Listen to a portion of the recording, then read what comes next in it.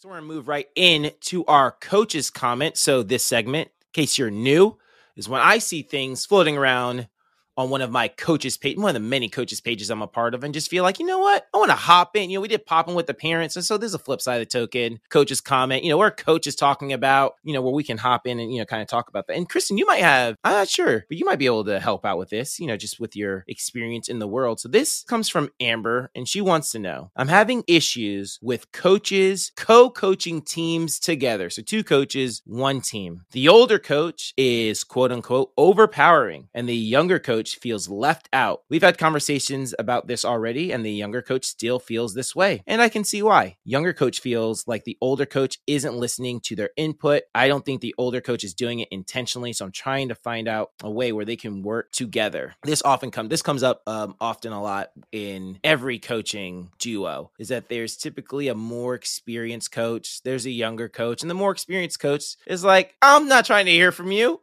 I'm running the, I've been coaching forever, and you just got off the senior team. We're listening to me, right? And so it happens, just that dynamic of experience versus you're just brand new to the sport, right? You're trying to figure it out, and who's going to have, or even if it is two coaches, there's usually like a more, like she said, overpowering coach who just doesn't want to listen. So we have to strive to get our coaches on the same page. So one thing I try to implement in our gym is that we don't name actual head coaches. We don't have head coaches. I know lots of gyms have head coaches, but we don't have head coaches. I just put two coaches on a team, three coaches on a team. Y'all figure it out and, figure it out together. And even when I'm on a team, right, I'm the director, and I get it that technically I'm everyone's boss, and I have a lot of experience, right? Even in those situations, I try specifically to make sure that whoever coaches with me knows that I value their opinion and that I'm going to listen to their input. And so the one thing I always tell coaches is that it is better for the team and better for your plan if both coaches are executing the same plan. And so let's say, I always say, 100%, both coaches going 100% on a plan is better than a perfect plan where just one coach is rowing and the other coach isn't. So let's say me and you, we decide that we're going to get on a tandem bike, a bike made for two. And you and I want to ride to the city. We're going to go catch a Broncos game. And we're going to ride to the city, and we pull up our little Google Maps or whatever. And mine, when I pull it up, it says it's going to take, and if we go this route, it's going to be an hour and 45 minutes. You pull yours up and it says it's going to be 2 hours. And I'm like, well, very clearly, we should go my way. It's clear. This is the way to go. It's going to be more efficient. It's going to be quicker. This is the clear way to go. It's obvious, right? But if we both get on that bike and I'm the only one pedaling, that's not good if I'm the only one pedaling. But if I go, you know what? Although my plan is the better plan, your plan will still get us there. It's going to get us there a little bit slower, but it will get us there. If we both are 100% on that slower plan, like that 2-hour bike ride, that it's better for both of us to be pedaling in the same direction, going 100%, than us doing my perfect plan, but I'm the only one pedaling, right? And so I always think that even when you know that you have the better idea or plan or whatever, I think it's better for that coach to sacrifice to get the buy-in from the other coach so you guys can both attack that plan, with 100% effort, because that's always going to be what's better for the team. Now, if it's just the wrong plan, I'm not saying you have to go with wrong plans, but if you're like, this will work, it's just not going to be as efficient, let's go with it. And I'm telling you, I've done it I'll probably do it later today where I go, I don't think we should do that, but it'll work. Let's do it, because I want our coaches to feel heard. I want them to participate, because if you keep shutting down your other coach and not listening to them, eventually they're going to stop giving their ideas to the community, and they're just going to start keeping a broken clock is right twice a day. And so if you keep shutting down your other coach, eventually they're not going to participate anymore. And then you're going to be doing everything by yourself. Well, he never listens to me anyway. Why would I even speak up? So I want our coaches to feel invested. I want them to feel heard, and I want it to be able to feel like we're doing it together as a team, not that it's just the Jason show. So, that's why I would suggest to all the the coach, the head coaches out there. So, Kristen, you got anything you want to speak on with this?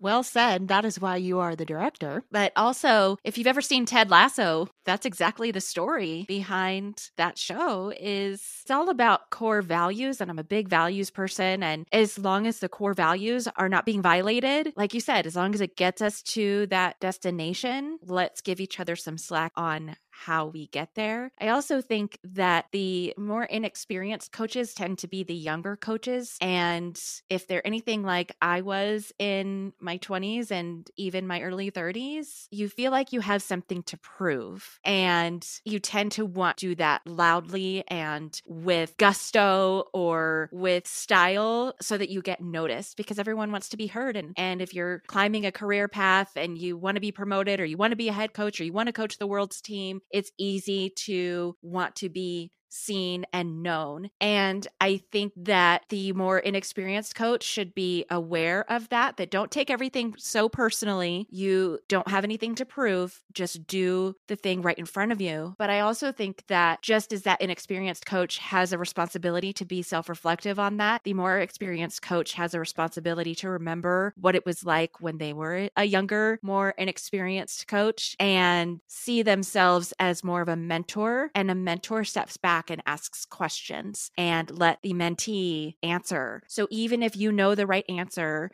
and even if you know that team is going to do what you decide, there's a way to go about that to let it be everyone's plan and everyone's idea. And that requires restraint and maturity, and honestly, a lot of communication and deciding the path together ahead of time so that you don't get into situations where somebody is overshadowing the other. So that takes relationship, communication, and restraint and responsibility on both coaches' part. Yeah, dude, spoken like you're no longer a teenager. You are a full-blown wise podcaster.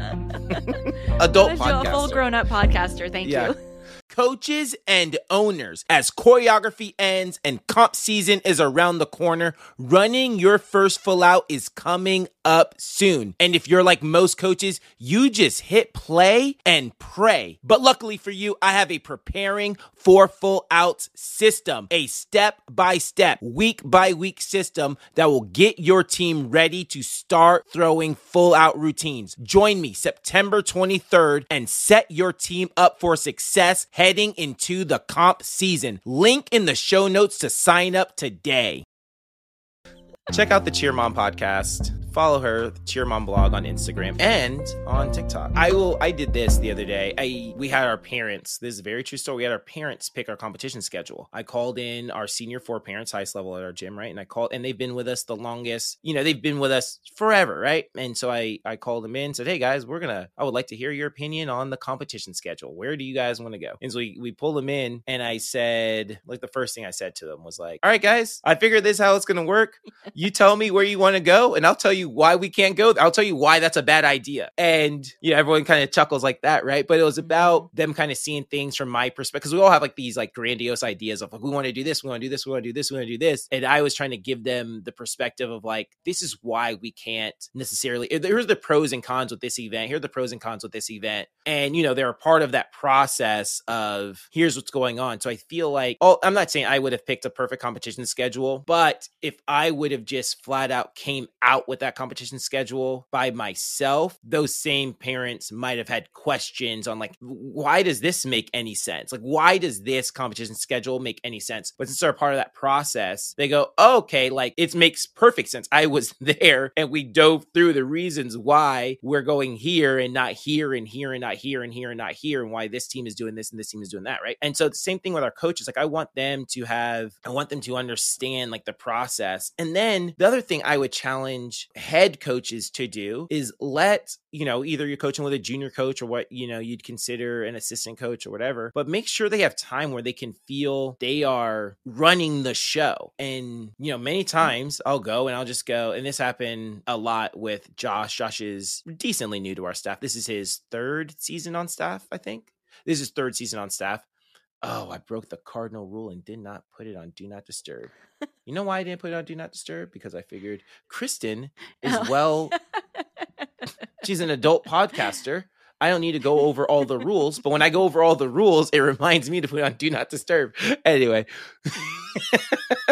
well, like Kristen knows what she's doing. I will go over the rules.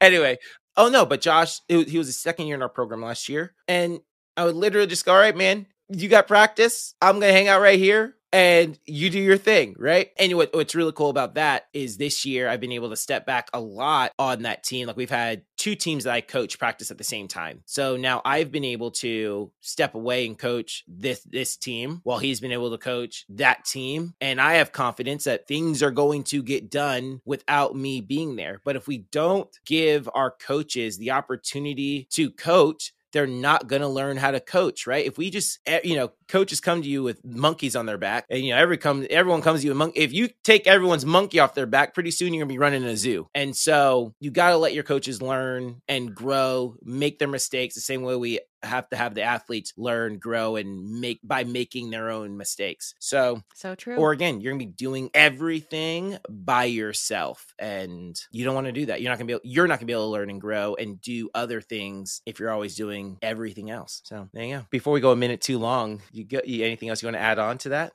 Oh, you said it well. Try my best. All right. Thanks for watching the Let's Talk Cheer podcast. Definitely subscribe so you never miss out on anything from the show.